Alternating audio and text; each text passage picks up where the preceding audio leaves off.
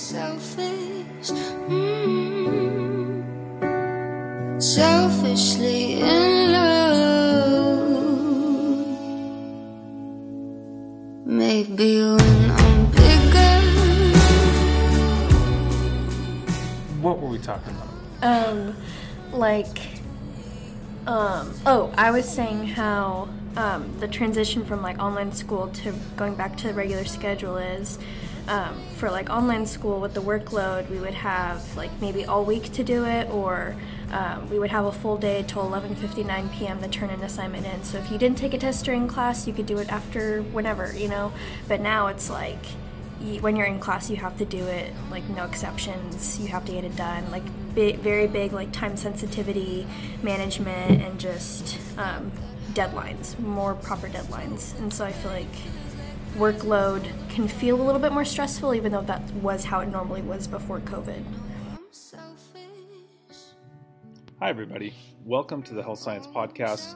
I'm your host, Adam Kritz. We're going to talk today about academic stress. And it's a topic that we've been covering the last couple of episodes. We started off talking about the mid-semester drag with Anna, who's at the end or, later in her collegiate academic career.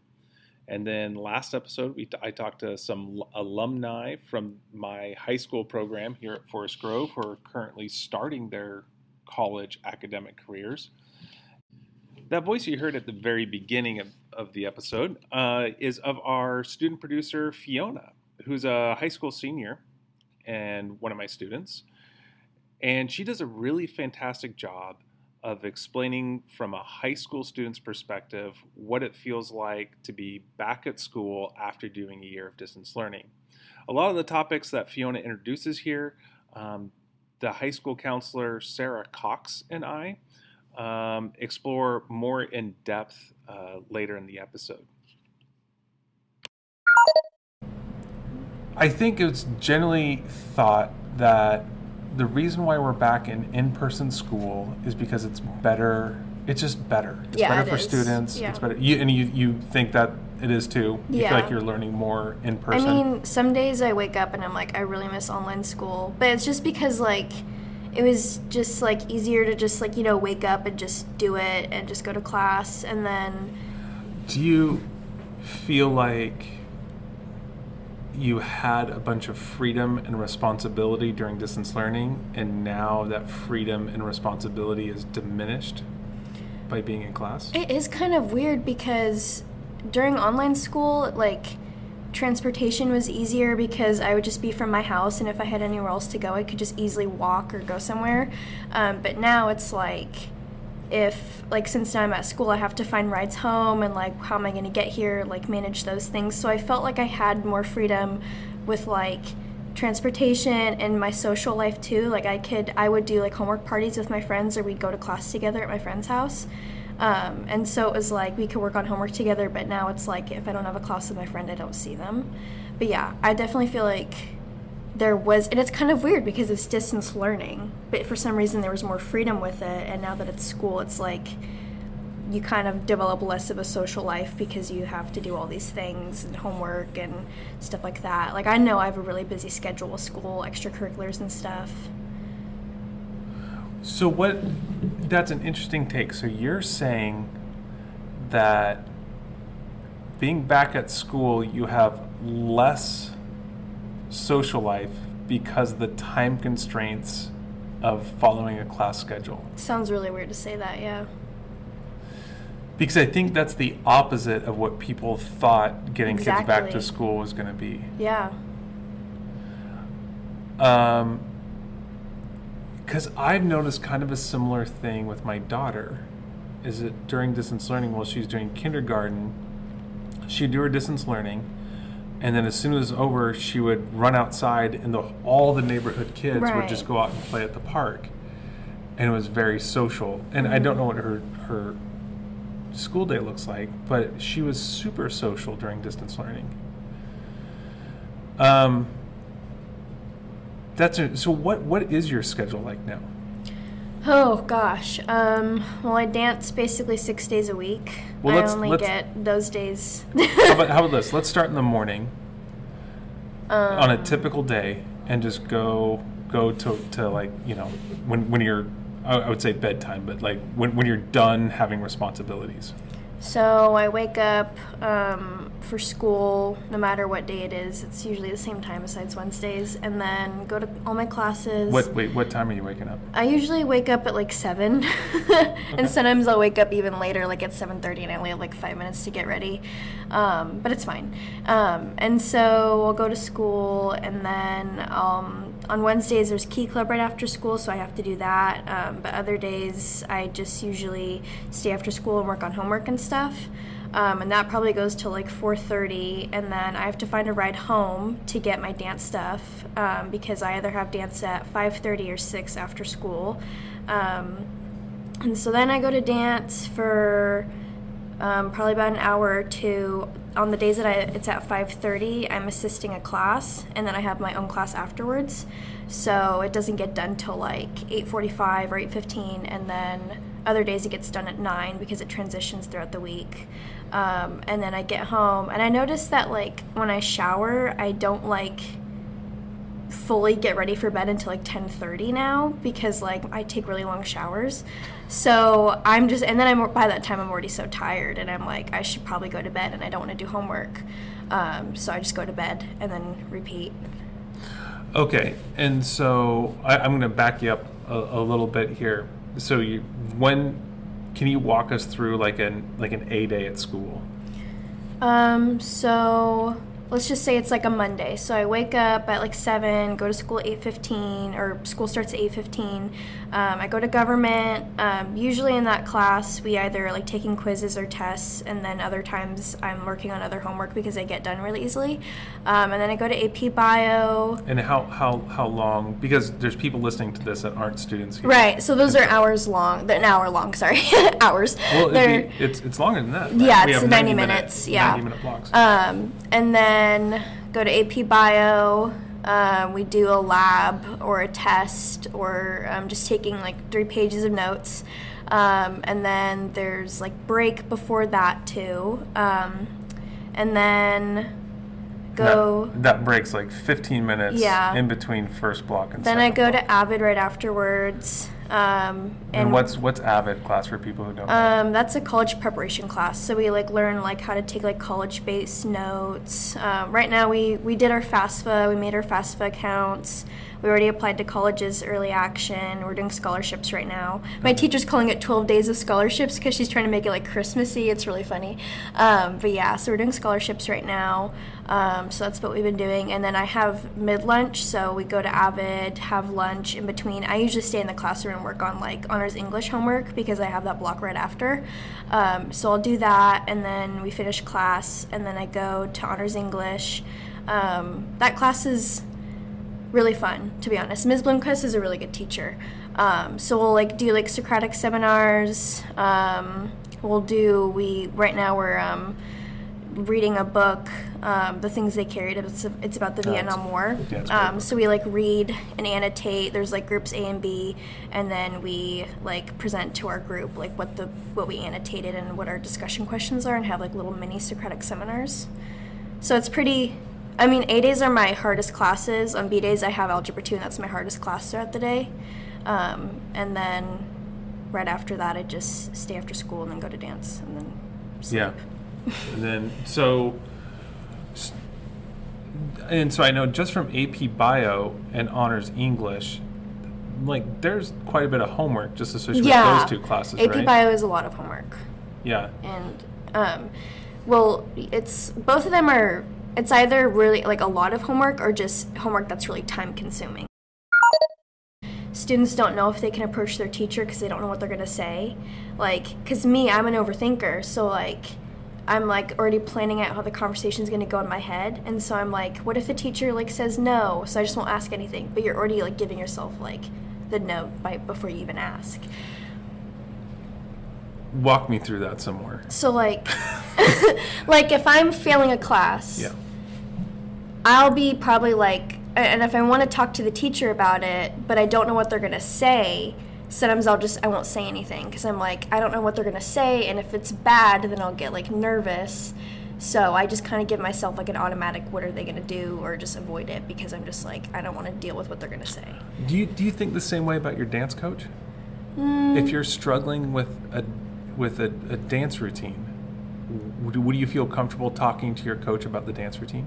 Yeah, I mean, we kind of, like, sometimes the team, like, if they notice somebody's, like, off account, like, they'll say, like, hey, I think it's this. And so sometimes it's nice. But with the coach, it's kind of obvious because she's always watching us. So she'll be like, Fiona, you messed that up, your account behind. So she kind of already knows. Mm-hmm. But if I do have to, like, ask a question, like, I feel comfortable with her because I just see her so much. And I know I see my teachers a lot, too. But I feel like it's just different because she's my coach. So I'm, like, more comfortable with her. I don't know. It's hard to explain. Does it feel more like a partnership with your dance coach? Yeah, kind of. And do teachers feel more adversarial? Yes. Yeah. Like, Miss Johnson, like, I'm, like, still learning how to communicate to her because, like, I don't really talk that much in that class. So when I come up to her, I'm like, oh, like, I'm kind of struggling right now. But she'll be so understanding about it, you know? Like, just because, like, I haven't built, like, a complete, like, kind of teacher-student relationship with her yet, like, she's still really understanding, and so it's kind of nice because it makes me stop overthinking what she's going to say, you know, because I just go for it. Yeah, so Miss Johnson's like a really great, she's one of the sweetest people I've ever met. I've heard so many good things about her, yeah. Yeah, and so helpful. I mean, just, it's just so phenomenal, like, helping students. It's interesting that you would even find her intimidating. I know. Like adversarial. Yeah. What do you think gives the impression that teachers are adversarial? Like, because I mean, I don't know a teacher that gets into teaching without wanting to help students. Right, yeah. You know? Like, I love anatomy and physiology, but I'm here to teach students, not necessarily the subject matter. Right. You know, and so what do you think gives off the vibe of being adversarial? I think just students? kind of like, I mean, I know teachers are supposed to be strict, but I feel like those ones that are just like,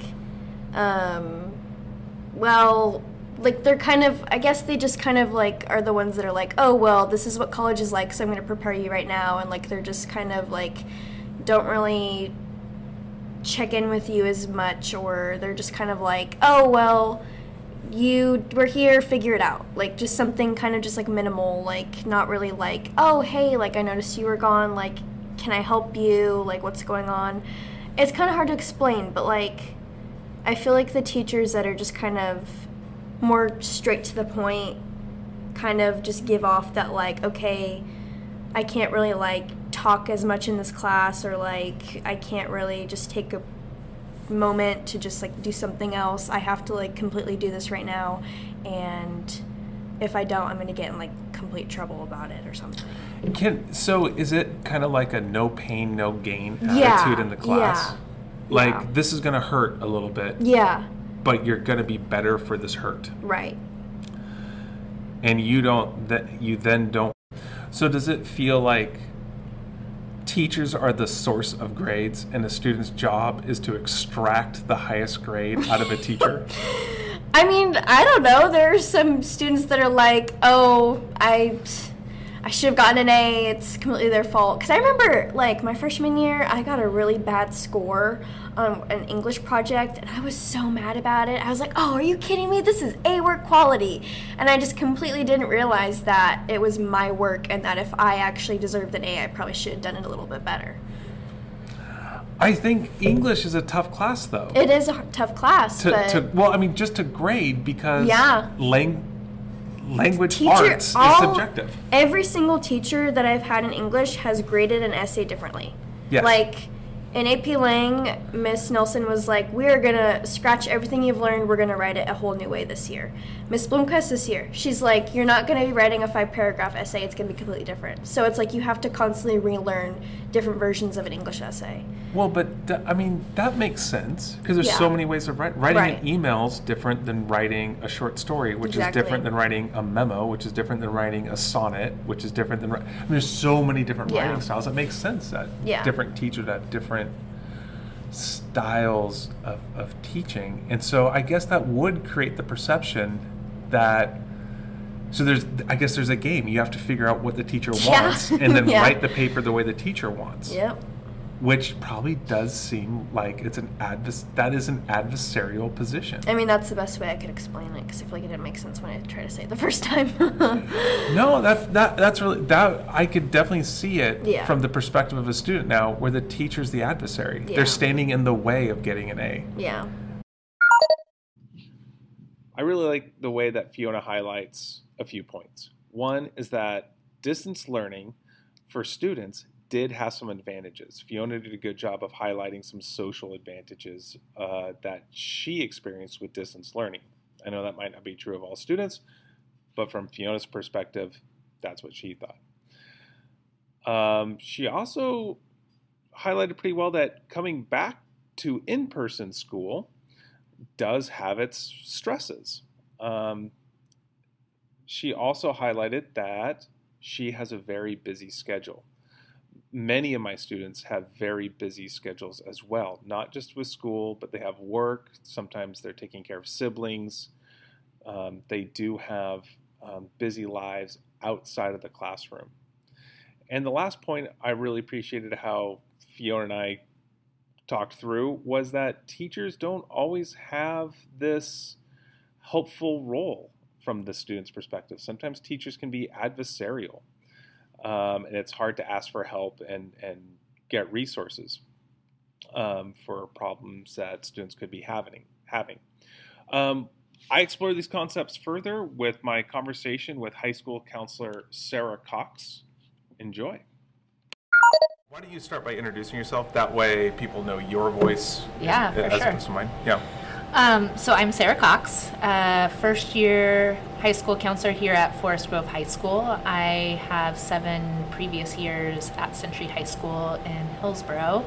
So although first year here at Forest Grove High, have experience in our community doing this work for a while.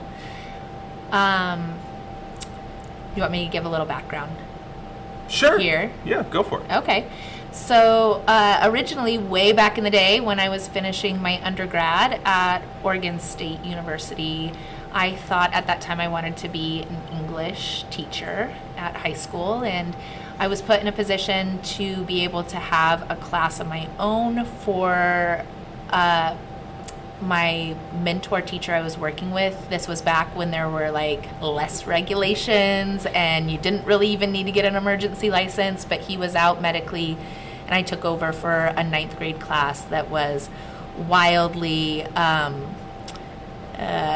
don't want to say out of control, but I did not have the preparation to be a teacher in that environment. That would dissuade most people from going into teaching English. Yeah, so I was very dissuaded in my last semester of my undergrad and went to a wonderful advisor who talked to me about the school counseling program, and that seemed to fit what I was looking at that time. I thought I less want to be in the classroom, but I really dig being with students and working with students in that environment. So I checked out school counseling. It happened to be a good fit, and that's sort of how I started my pathway there at the end of my undergrad. So years. you got to have the experience of being in a classroom where you're still a student at OSU. It was still time to kind of change your course. Absolutely. And made that course change and have been very happy with it since I've done that. So I think that all was, for however people see those kind of things, it was a purposeful moment for me, and making that transition was awesome. I have been at every level since then. I started at elementary in Mount Angel, Oregon. So I was at St. Mary's Elementary for 2 years. And then next stop was in Hillsborough. And I've worked at a district level. I did K-1 behavior coaching with kinders and first graders that are a little bit squirrely in the classroom. Did that for a few years. I've done PBIS district-wide, which is our positive, supportive, proactive systems in schools. I worked with every school, elementary, middle, and high, on their positive behavior systems that they have in their buildings. And then I transitioned to being a middle school counselor at Evergreen Middle School. I was there for 3 years. Shout out to the Eagles there. And then transitioned to Century High School, where I had class of 2018 from when they were 9th grade all the way through to their 12th grade year. So in my second round of students there that are now seniors this year, really looking for just an environmental change from Hillsborough. I'd been there for 15 years and just looking for something new, and the spot opened up out here in Forest Grove, and here I am. So first year here and excited to be here. Well, good. Yeah, we're glad to have you. So you that was a good explanation of like what you've done like in the past, and there's already a few acronyms I don't think people would know. That's when they're Welcome to education. Yeah. Well, it's not just education. I think it's any industry has their own set of acronyms. Like Yeah. we had a Army guy on, and he kept using acronyms. Like I have no idea what you're talking about. Same thing when we had the athletic trainer on. And For sure. But maybe maybe can we walk through what a day looks like here at Forest Grove, and kind of some of the things that you would be encountering, some of the tasks that you'd be doing, and some of the job responsibilities that you'd have here at Forest Grove. Sure. Specifically. Yeah. Depending on the week, there's a number of things that we might be doing at any given time. So at the beginning of the year, a lot of my time was spent being out in the hallways, getting to know students and staff, reconnecting more than anything, trying to... So we okay. So you're talking about how you're standing in the halls and Building relationships. and that's can we just I've heard so much about like the building the relationships, getting students to reintegrate into the school and that sort of stuff. What have you seen in your experience as a counselor about students reintegrating into the school so far? I mean, has there been a big noticeable difference from students this year as opposed to your 15 years previous? Oh, for sure. It's a noticeable difference this year. And there's a couple of things that I think are going on there. The first is thinking about the developmental milestones that happen at each grade level. In particular, for our students that are 9th and 10th grade, some of those students haven't really been in a building, in a school, face-to-face with the daily practice of school since mid-upper elementary. So some of those students have entirely missed 7th and 8th in a building. And so a lot of the behavior that we were seeing at the beginning looked very much like things that typically we might not be addressing and planning and supporting in a high school, because they've had that practice through 7th and 8th with that next kind of developmental shift to 9th grade. And it's almost like some of these students, we're watching them walk in and we're seeing what I used to see at 7th grade with students in the middle school experience that I had.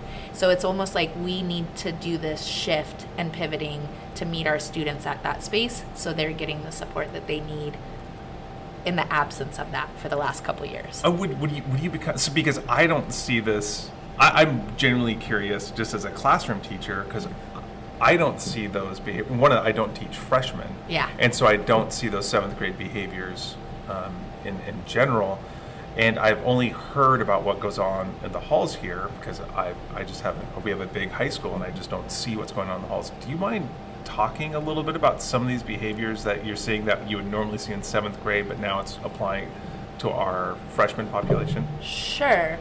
It can be both behavioral and academic, and I think a lot of times those are intertwined. But on the behavioral aspect, not knowing how to deal with conflict conflict with peers, with friends, and not knowing how to navigate that in sort of like a socially acceptable way. So it causes conflict to sort of disperse in a lot of small different bubbles throughout the day. And even if that's not all the way to some like bigger extreme of violence that you're seeing, although I think our numbers of fights and violent incidents that we've seen are definitely at a higher level this year, not only at Forest Grove, but just across schools, across our nation. Schools are experiencing that. I think I even heard we have a middle school in outskirts of Portland that shut down for 3 weeks because yeah, I heard about that. yeah, so they've had a shutdown because the violence was so high in that middle school. They had to like recalibrate and figure out how to come at it in a different way.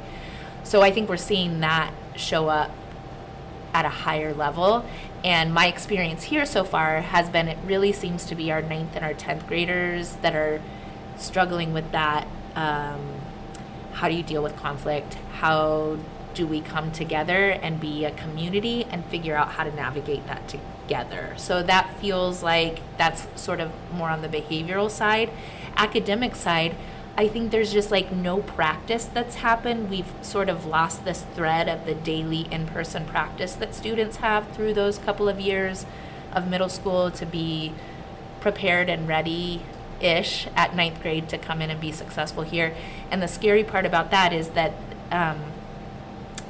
it's not that grades didn't matter before, but now they really matter because they go on a transcript that means something in the future. So they're coming in day one not really knowing the value of that grade and what it does on that transcript in a system that, as far as I can tell, is fairly unforgiving at this point around if you end up with an F your 9th grade year, what does that look like moving forward? And it's such a high stakes academic space that they haven't had the practice in building prior to stepping in that 9th grade year. Even some of our 10th graders are in that space of like not having that understanding of what that really means on paper.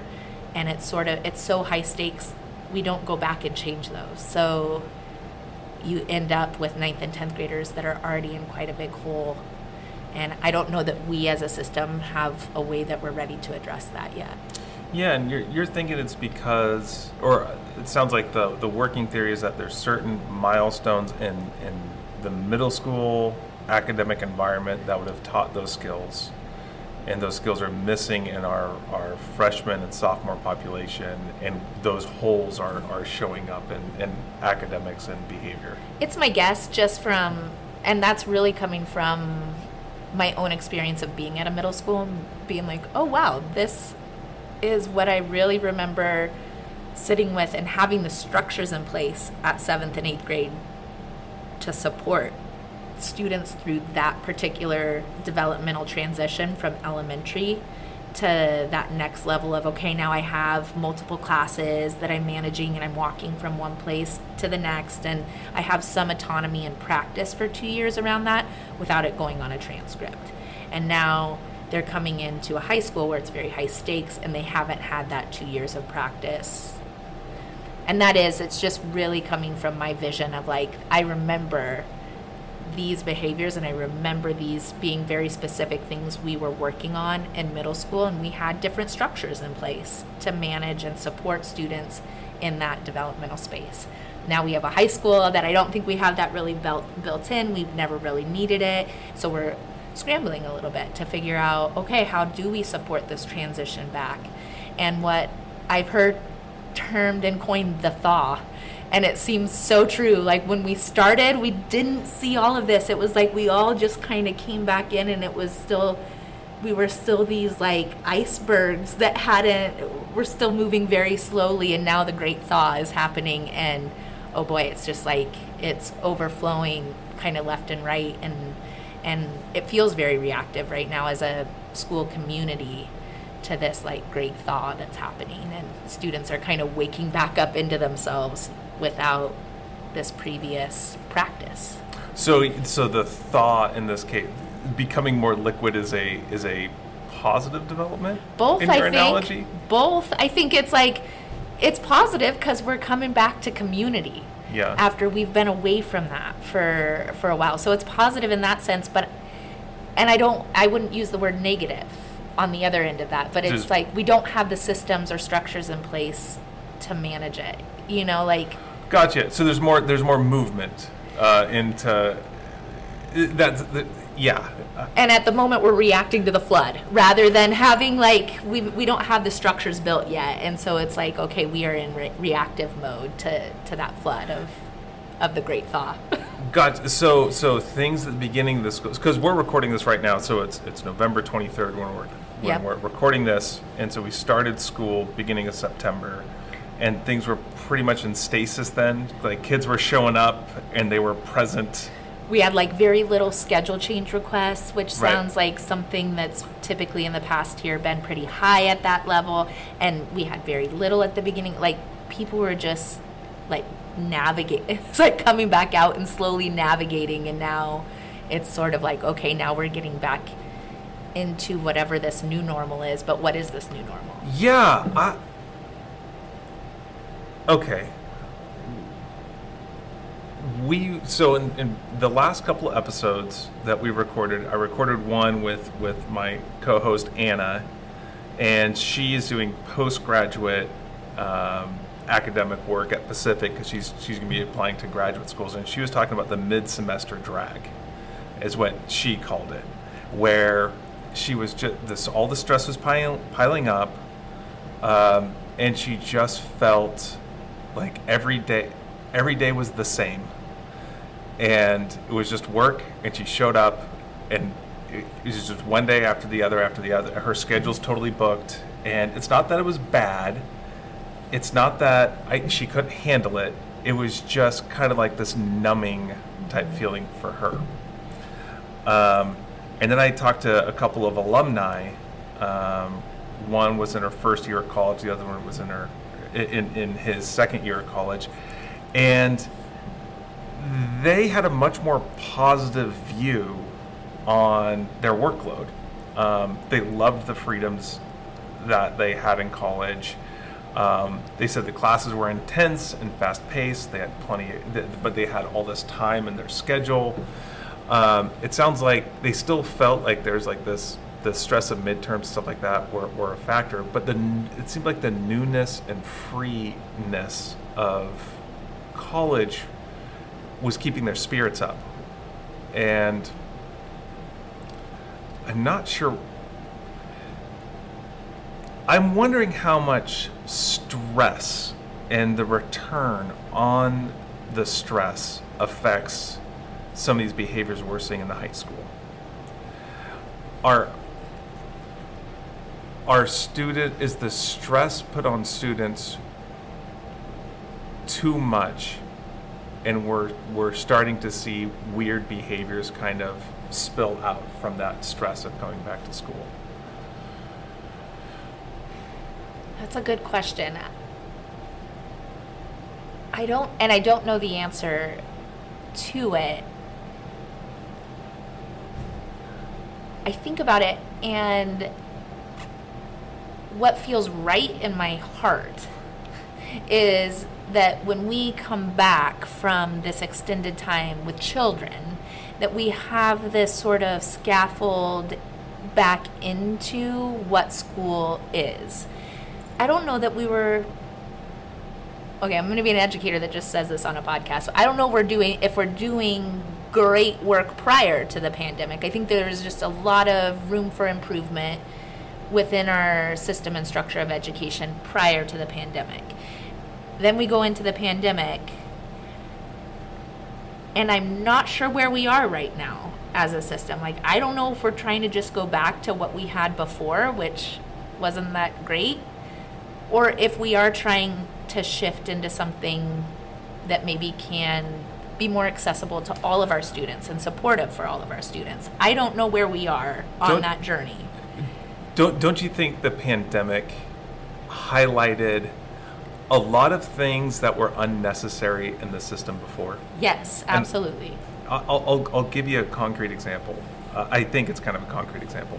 So in medical terminology during distance learning, I had a pretty flexible due date policy with the assignments. And medical terminology is pretty straightforward. It's 3 quizzes and a test for every unit, and it's just a tremendous amount of memorization and that sort of stuff. But because I had flexible due dates, and I made it so students could have unlimited attempts on any of the assignments, so they could keep retaking it until they get the grade they wanted,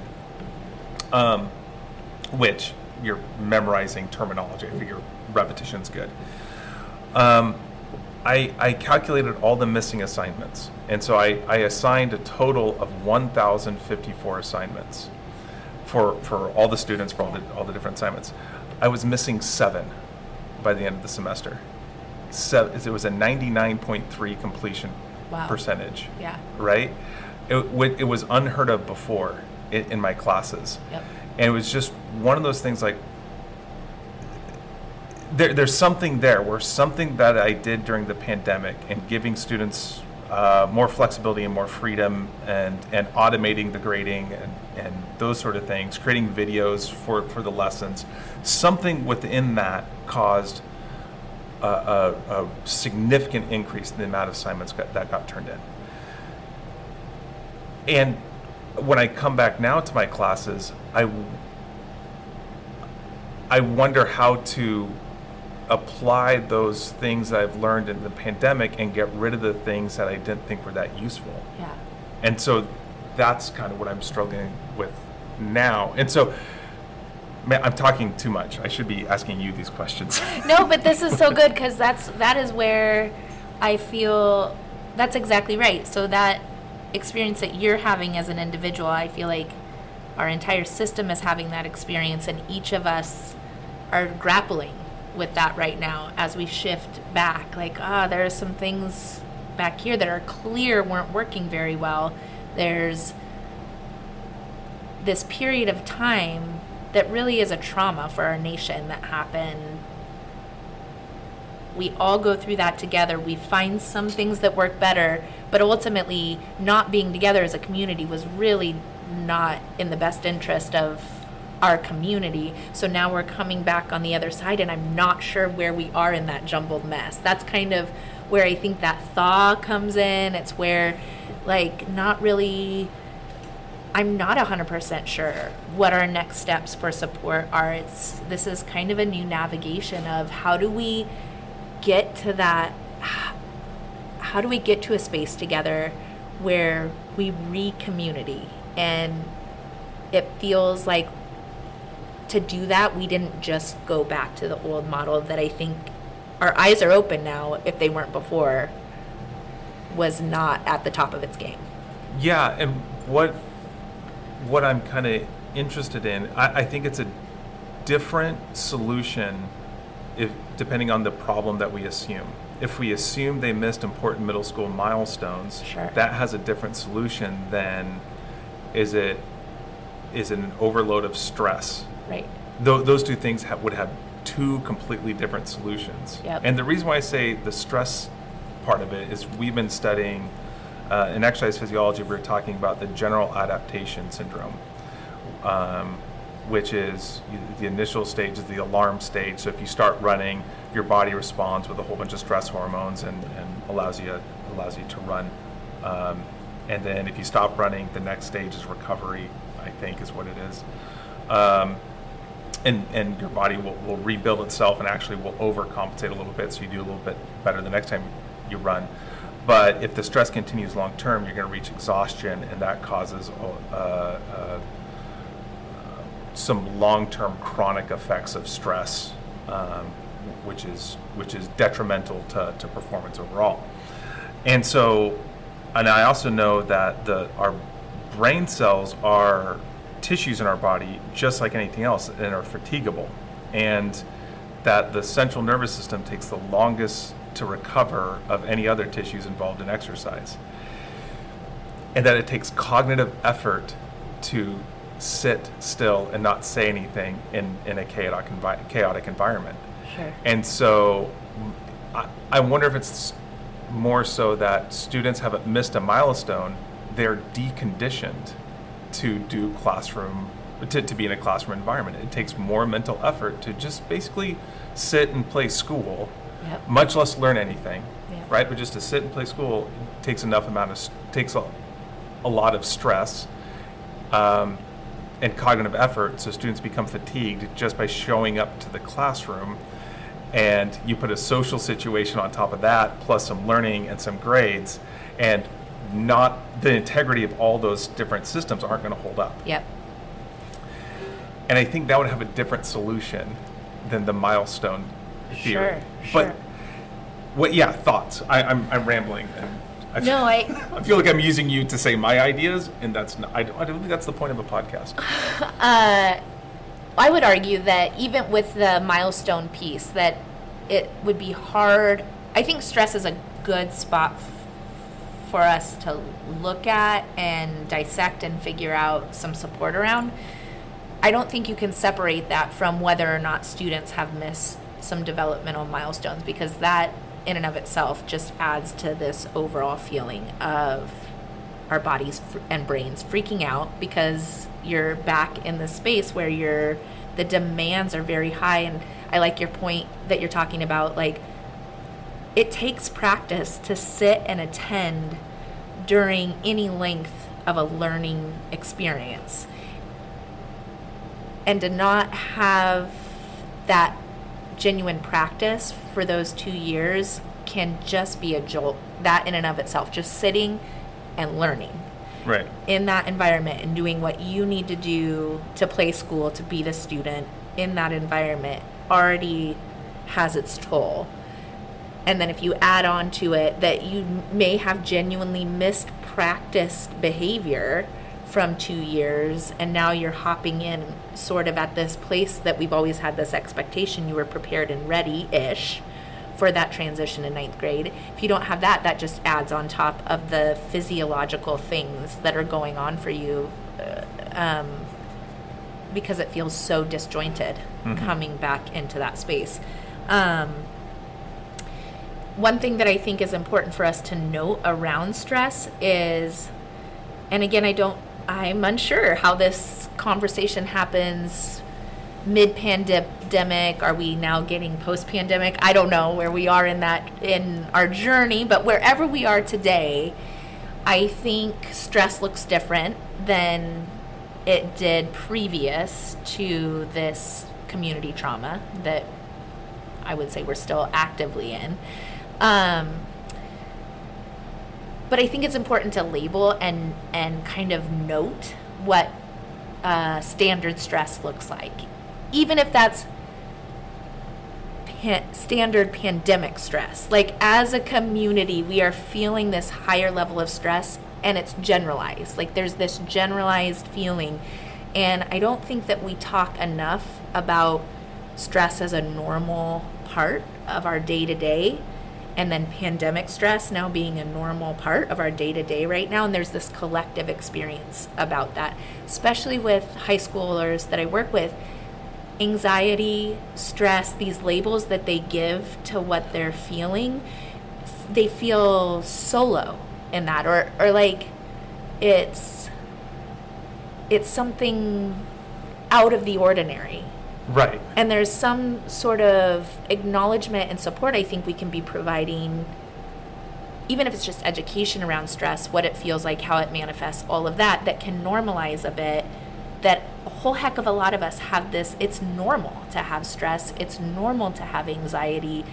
And then you don't get in this spin in your head that adds a whole nother layer to it, because it feels abnormal. It feels wrong. It feels like something is wrong with you, which then creates its own spin-off. It does its own like little tendril off of this normal feeling of stress. Right. And I think there, from what I'm definitely not a psychologist, but I'm going to pretend like I am one, I guess. I guess that's what I'm winding up towards. It seems to me that students are stressed, and then they have anxiety about their stress. Yeah. And those two things seem to happen at the same time. And that's problematic, because once you solve the stress thing, because to solve stress, all you have to do is recover. Yeah. Get a good night's sleep, eat some good food, that's going to reduce stress. But you can reduce the stress, but the anxiety about the stress seems to stay. Like they feel stress and they go, there must be something wrong with me, like you're saying. Why am I shouldn't be feeling this stress? Something's wrong with me. I can't deal with this.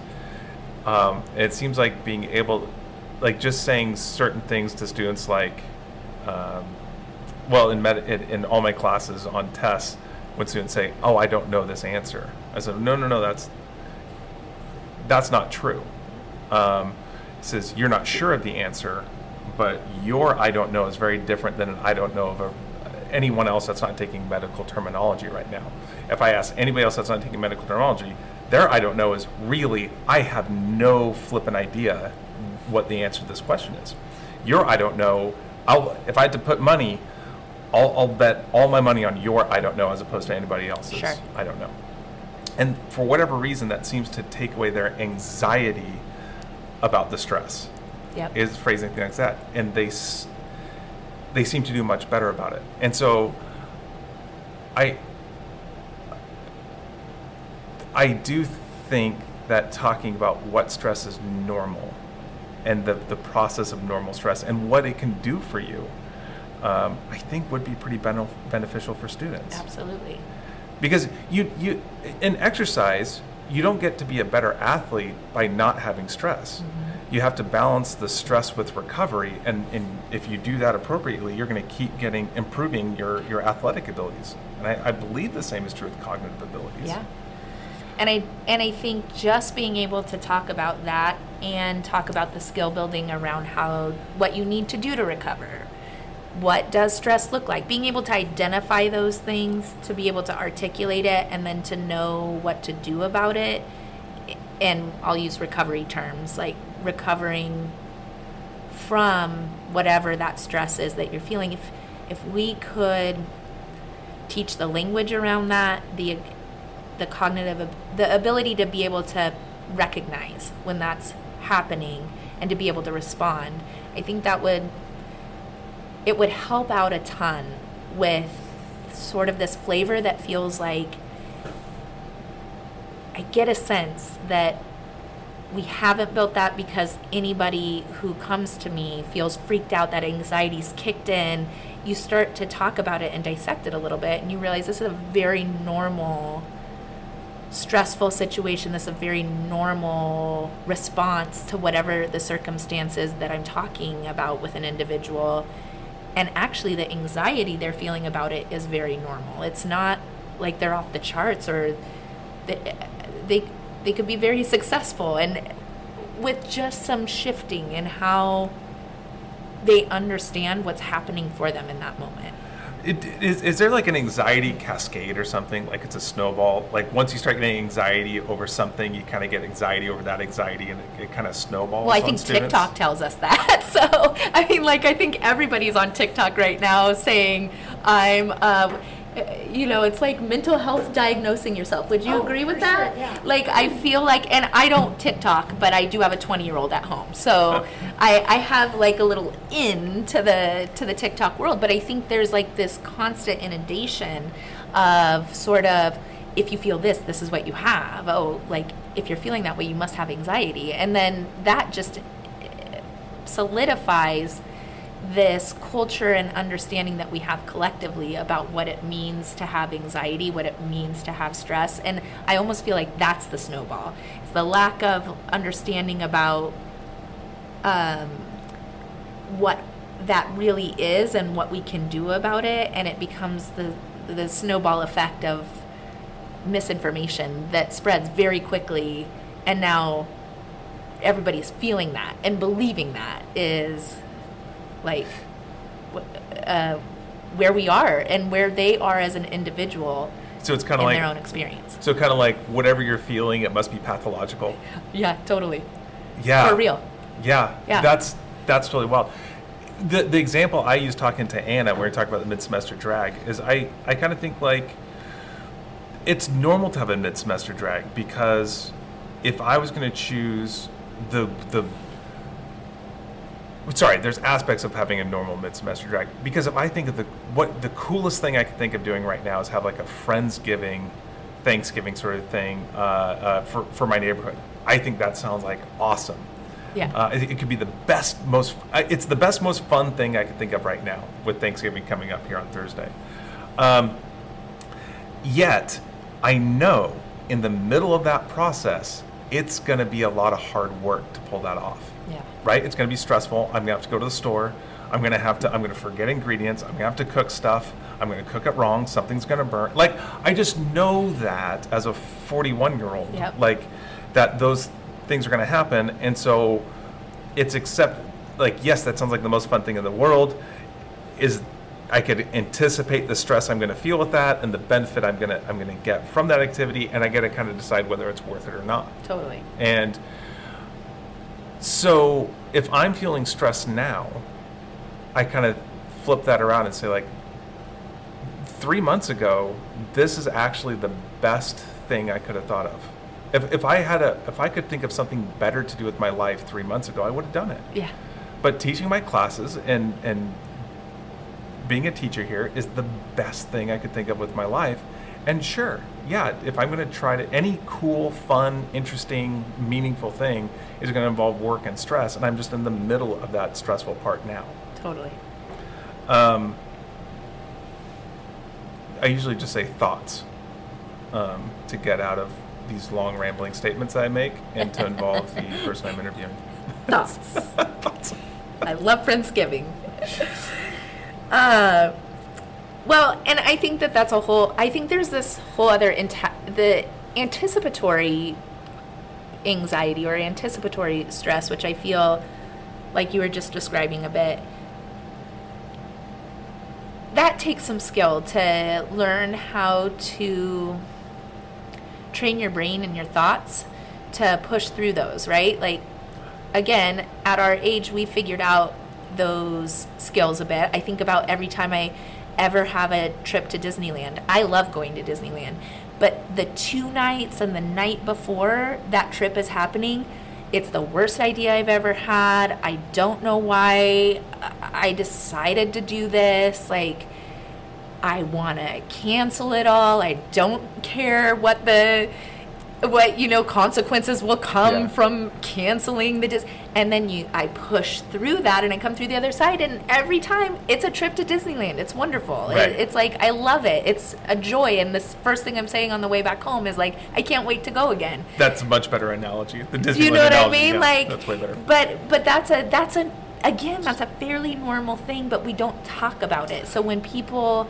and more importantly, youngsters are feeling it, if we don't talk about it, what are we waiting till they get to our age to figure that out and figure out what those skills are? So I do think it's a lot of, I just think I'm feeling like we're in a space where proactive education around some of these, what I would call fairly typical wellness understandings of, how you identify wellness, how you identify stress and anxiety, how they go together, that wellness and stress aren't separated, how to plan wellness into your life. Like, I just think those proactive and educational pieces are really what we need to develop a foundation to handle, whether it's the mid-semester drag or the anticipatory nervousness or just the overwhelm of, I didn't go to class for 3 weeks and now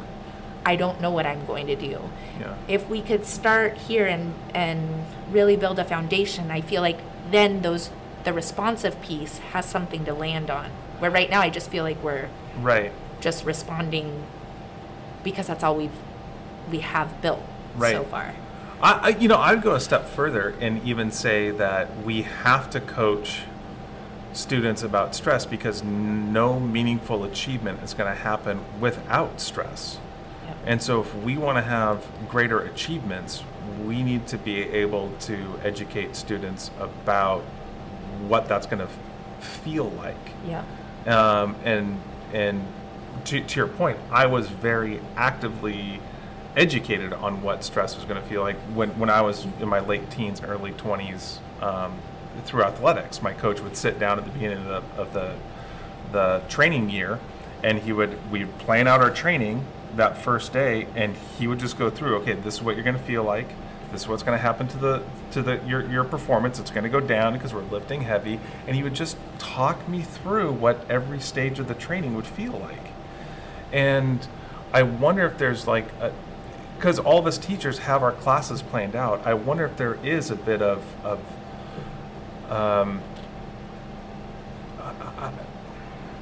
cognition that we need to be teaching the students. Like, this is how this class is probably going to feel as we go through a semester. Yeah.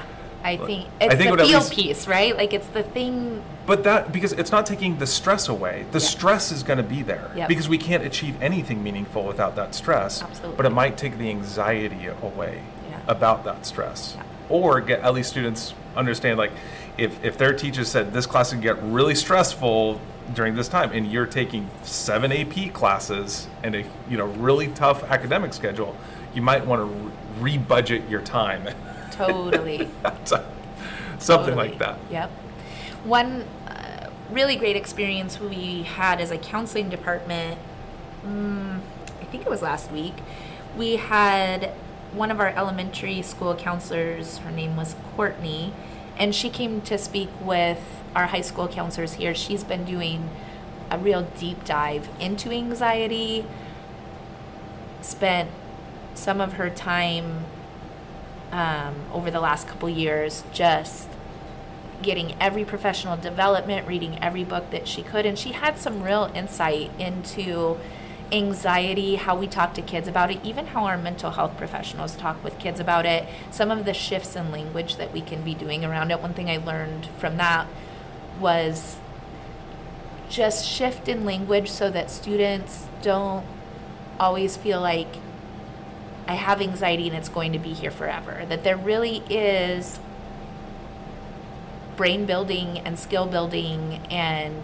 connecting our neurosynapses in a way that can ultimately reduce our anxiety long term, and that we don't always talk about it that way. So an example is our 504 accommodations, which put plans in place for students that may have an identified disability. We can get some accommodations in classrooms for them.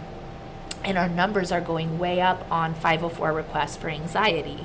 And a lot of the things that are asked by a doctor, sometimes by a therapist, by a family, to put in as an accommodation is that the student can leave class and take a break, that the student can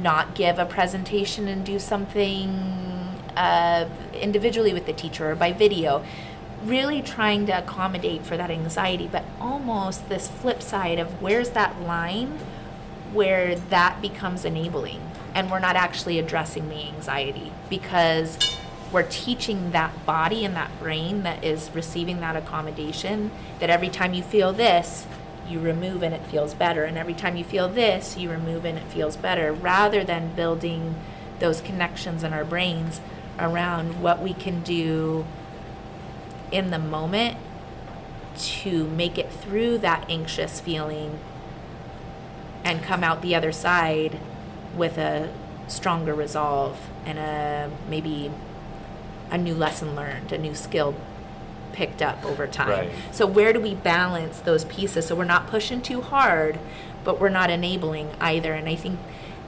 the conversation with Courtney was really helpful in my thinking about where we are today, stress versus anxiety, stress interrelated with anxiety, and how do we teach to our kids, to our families, to our community in a way that bridges this gap that I think is just creating this dysregulation that we're seeing kind of at a bigger level than we have in the past. Yeah. What are some signs of like normal stress as opposed to, like, I say normal stress, but like productive stress? Maybe Sure. Is that a way of Yeah. thinking about it? And I guess I should probably learn some terminology about how to talk about stress and anxiety too. So what's good, normal, productive stress, and then what's some more pathological types of stress? I would say, like, I'm noticing things like really, like, I had stress about coming here today. My palms are a little bit sweaty. I feel what I would label anxious. That's probably not what I'm feeling, but that's that trick of that word, right? Like, I've even been conditioned to be like, I'm a little anxious about doing this. Like, it's probably not anxiety, but it is my body feeling a normal, healthy, positive level of stress about coming and doing something like a podcast versus some things that might be like, we talked about doing a podcast and I could not stop myself from perseverating about that. So I lost 2 nights of sleep and like, Really? You're like, oh, I gotta talk to my doctor now. No.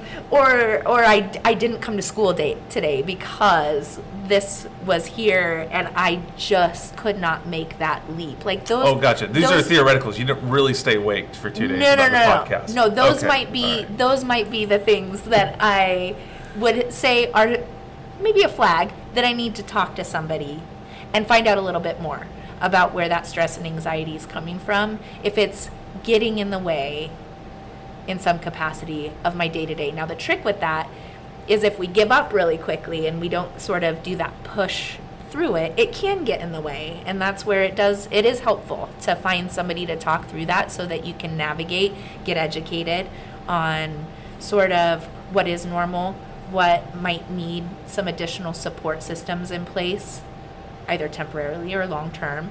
And there are people out there who can help you navigate that. I mean, I just noticed, like, in exercise, like, we're pretty good at quantifying and defining stress. Sure. Right? If your heart rate increases to 70% of your maximum heart rate, we know Sure. you're at this, your this workload is right about your aerobic threshold, and we're pretty good at quantifying that sort of stuff. Cognitive stress, the pupils will dilate. See, those things I don't know very well. Oh, really? Yeah. It's been my little pet project. Yeah. For a little bit. That's cool. And so to do anything meaningful, it's going to require stress. Your heart rate's going to increase. Yep. Your pupils are going to dilate. You're going to have your palms might get sweaty. Like Yep. your body is going to respond. I think it's William James. I don't know if he was a psychologist at beginning of the 20th century, I think. Or either that, he's the Moneyball baseball guy. I can't remember. But he said that emotions are the brain processing what the body feels. And so if you see a bear, your capillaries in your leg muscles are going to dilate before you're even conscious that the bear is present. Sure. And so it's the body, it's your brain sensing what's happening to the rest of your body, and that gives you an emotional response. And so I'm kind of wondering if that's what students are feeling with stress. It's like, oh my gosh, my heart rate is increasing. I'm taking this test. Something must be wrong with me. And I wonder if it's a little bit,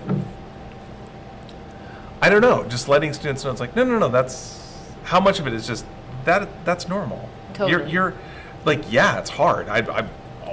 I understand it's a hard situation for you. Yep. I have heart rate monitors, and we're doing a pre-test in medical terminology about EKG interpretation. So it's just a bunch of EKG strips, Sure. and you have to say what they are. And so it just looks like a bunch of squiggly lines. And so this one girl, I could tell she was like flushed and red, and that's what. So we put one of these like pulse oximeters on her finger, and her heart rate was like 130 beats a minute. Beautiful. Like it's that piece of like being able to connect whatever your narrative is in your Yeah. brain about what's happening to physically what you're feeling, so that we can start to have that dialogue. Because once you start to understand those pieces and those connections, then we have something to work with. Right. It's not just this like, gray cloud that we don't know what to do, but we just feel like it's just there all the time. And well, now it's just no way to get away from that. Yeah, and the irony of it is, it's like you have to, at least in exercise, you have to engage in the stress of exercise, or else it gets worse. Yeah. Like you become deconditioned. You have to stress your cardiovascular system. Totally. 30 minutes a day, or else your cardiovascular system is going to become deconditioned, and then all of a sudden more things are hard. Yeah. And so you have to keep engaging in that stress. I think you are. I think that's a really wise thing to say, like, of talking to somebody, and that there's some red flags to say, hey, maybe I should talk to somebody. Do you think it would be appropriate, just if students feel weird about their stress or anxiety, just talk to your school counselor? Yes. Like, it doesn't have to be like a red flag sort of thing, right? Like, Not if at they, all. yeah. I feel like I'll tell you, and again, I have been a school counselor for a number of years prior to being at Forest Grove, so this is not just Forest Grove specific. I get a sense just from the many requests that I get from students that there are two reasons that students think they need to come down to the counseling center. Schedule changes. Not at all. But that is part of like what we help with, right? But schedule changes and like absolute crisis. And there's like nothing in between there, or rarely in between there, where a student will reach out to a counselor. And I think it's important for students to know that your counselors are there, that we may not know all of the answers, but we certainly know how to navigate systems to find support for students. I feel like most of what I do in my job, whether it's academic, social emotional, or college and career planning, which are sort of the three realms that I'm usually working in with students and families, I feel like my number one thing I do is refer out. Like, we talk about college and career planning, I am going to let you know what resources are available to support what's out there, that I know how to ask a couple of questions to get an idea of, this is what you're really looking for. We can clarify that, and then I can get you connected to resources either in our community or at the bigger, kind of larger world. I can get you connected to information that's along that pathway. Same with academics. Most often I'm meeting with a student and then I'm doing a bridge with a classroom or teachers that this student is sort of grappling with what's my next step. And so I'm doing sort of this bridging and reaching out in that way academically. And with social emotional, it's either identifying and we can figure it out and hash it out right there in a 15 to 30 minute time together, or we've got a care coordinator which works in our counseling center. She's a rock star. She's super easy to talk to, and her entire job is to help students and families get connected to outside mental health resources and support. So maybe it's something that for a time being needs a higher level of care, and I'm a person that's there. My colleagues are there to help be sort of the guide on the side to getting connected to a higher level of care. And it might be that you're working with Hannah Jadell to get connected to that. It might be that you're just working with your counselor. We also have youth contact therapists here who are actually mental health therapists that work here at Forest Grove High School. So there's a lot of different resources that we have at our disposal. We've got basic need resources. So if a family reaches out and they're in a time of housing insecurity, needing support for clothing or food, I'm not the person that provides that, but I know the resource to reach out to and connect that student to.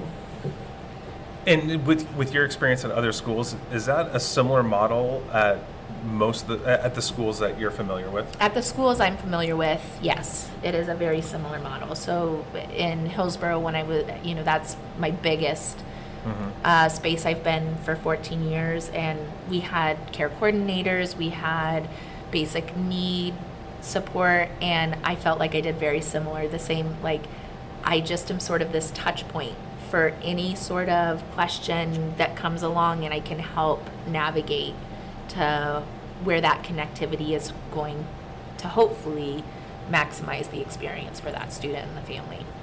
Yeah, and I just want to touch on one, well, maybe this won't be the one last point, but students always are scared to talk to me because they don't want to bother me, right? And it's like, well, I didn't want to bother you about that. I had a question on that assignment, but I didn't want to bother you, so I didn't do it, or something like that. Like there's they think they're going to be burdensome or something like that, and it takes a little bit of. And I'm very explicit at the beginning of the year, saying like I love talking to students. My favorite thing to do in a classroom is wheel and deal.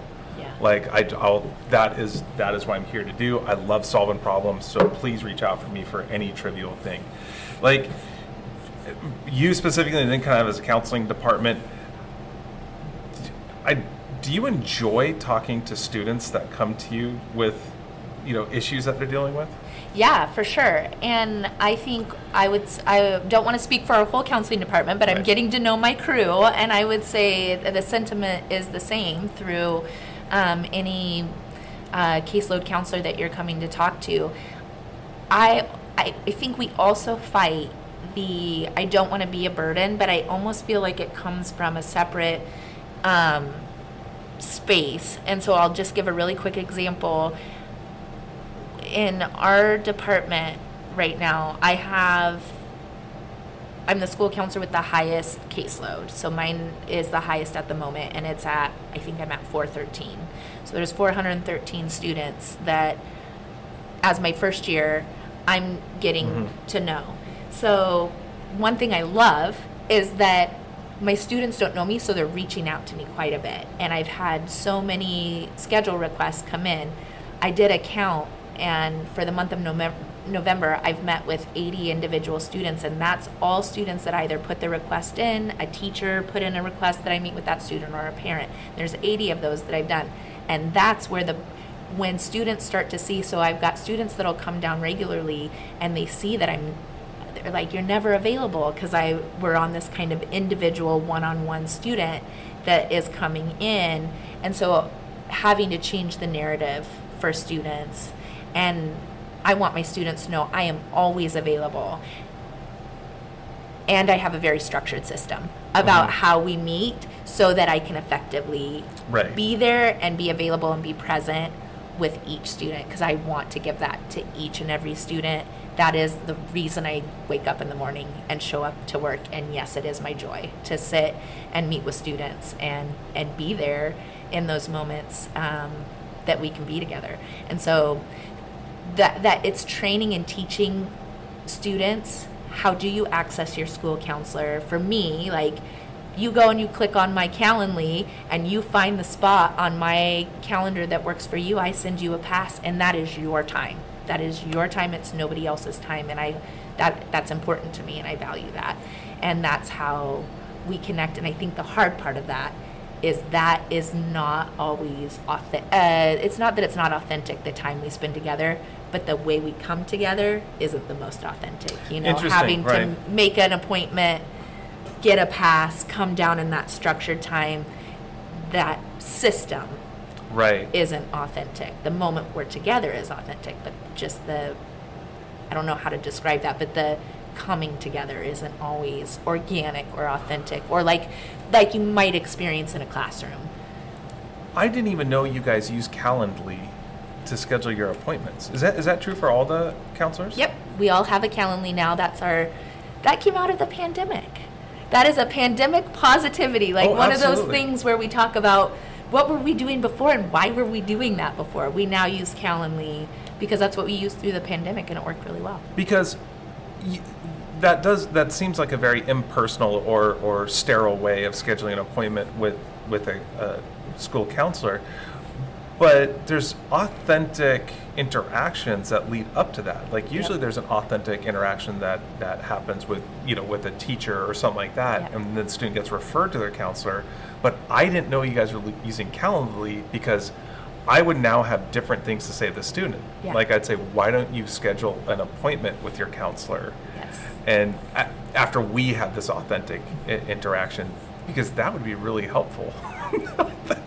Totally. Let's put that on the PD schedule. Totally. Yeah. And my little plug for that is we have QR codes we have our little faces when you first walk into the counseling office. We have pictures of our faces, what our caseload is. Then each of us has our QR code for our Calendly. I have it linked in my signature, so now it's a quick, anytime a student emails me and it seems like something that's not emergent, I need to handle this today, I'll email back and say, I can't wait to meet with you. please, and it's just my link that says schedule an appointment here, and we'll meet soon and talk more about this. So it's a real easy way for me to get back, and kids are great at it. Like if I email that out within a few minutes, usually I'll have that, it'll pop up on my calendar. And the thing I love about that is it gives the student the autonomy. They don't have to guess out when I'm going to schedule them. They don't have to guess about when that pass is going to come, and they can pick which class makes the most sense to leave to come see me. So I feel like those pieces really allow the student to hold that time and feel like it's truly their time. So that is really cool. We're gonna. I got some after we stop recording. I got some ideas for you. Cool. Because, yeah, I think that's important. Shoot, we've been recording for a while. How are you holding up? Are we ready to wrap this up? I'm ready to wrap it up. Okay. Yeah, that's good. Well, Sarah, thanks for coming in. This was a great conversation. Yeah. I thought this is. Absolutely. Yeah. So you're welcome on anytime. Just let me know. Yeah, you got it. And this thing's popping off the charts. Popping off the charts. That's right. Well, we might have, now I'm thinking we might have to get Courtney in here to talk a little bit about anxiety. If you ever have. I would love that. Okay. I would love that. I'll send her an email and try to connect the two of you. I think she'd love equally to talk about it. Yeah, I'm. It's something I'm very interested in. Just it lends itself. It puts mental health in a language that I can understand with my exercise science background, and sure. so I really enjoy talking about it. But Sarah, thank you so much. Thank I'm you. going to stop recording Yay!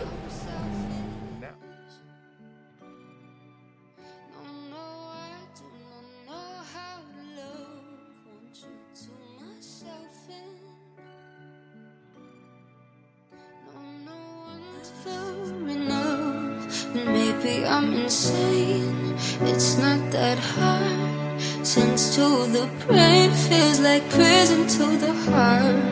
You know I'm selfish, selfishly in love. Maybe when I'm bigger, I'll know the difference between lusting a stranger, oh, and someone who loves me for me. But you know I'm selfish. No, I do not know how to love. Want you to myself. No, one taste is never enough. And maybe I'm insane, it's not that hard.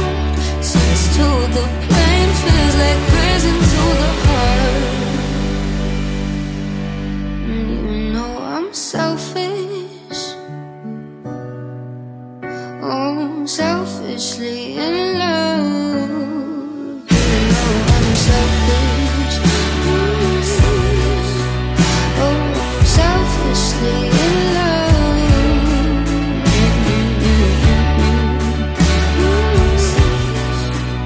Oh, selfishly in love.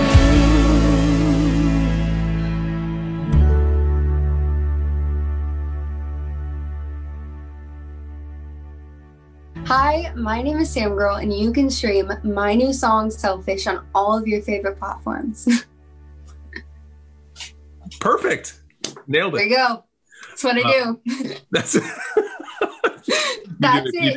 You do it very well. You just like say the same thing for 20 million takes that sounds exactly the same, and then pick the one you like. Yeah, you'd make a great teacher.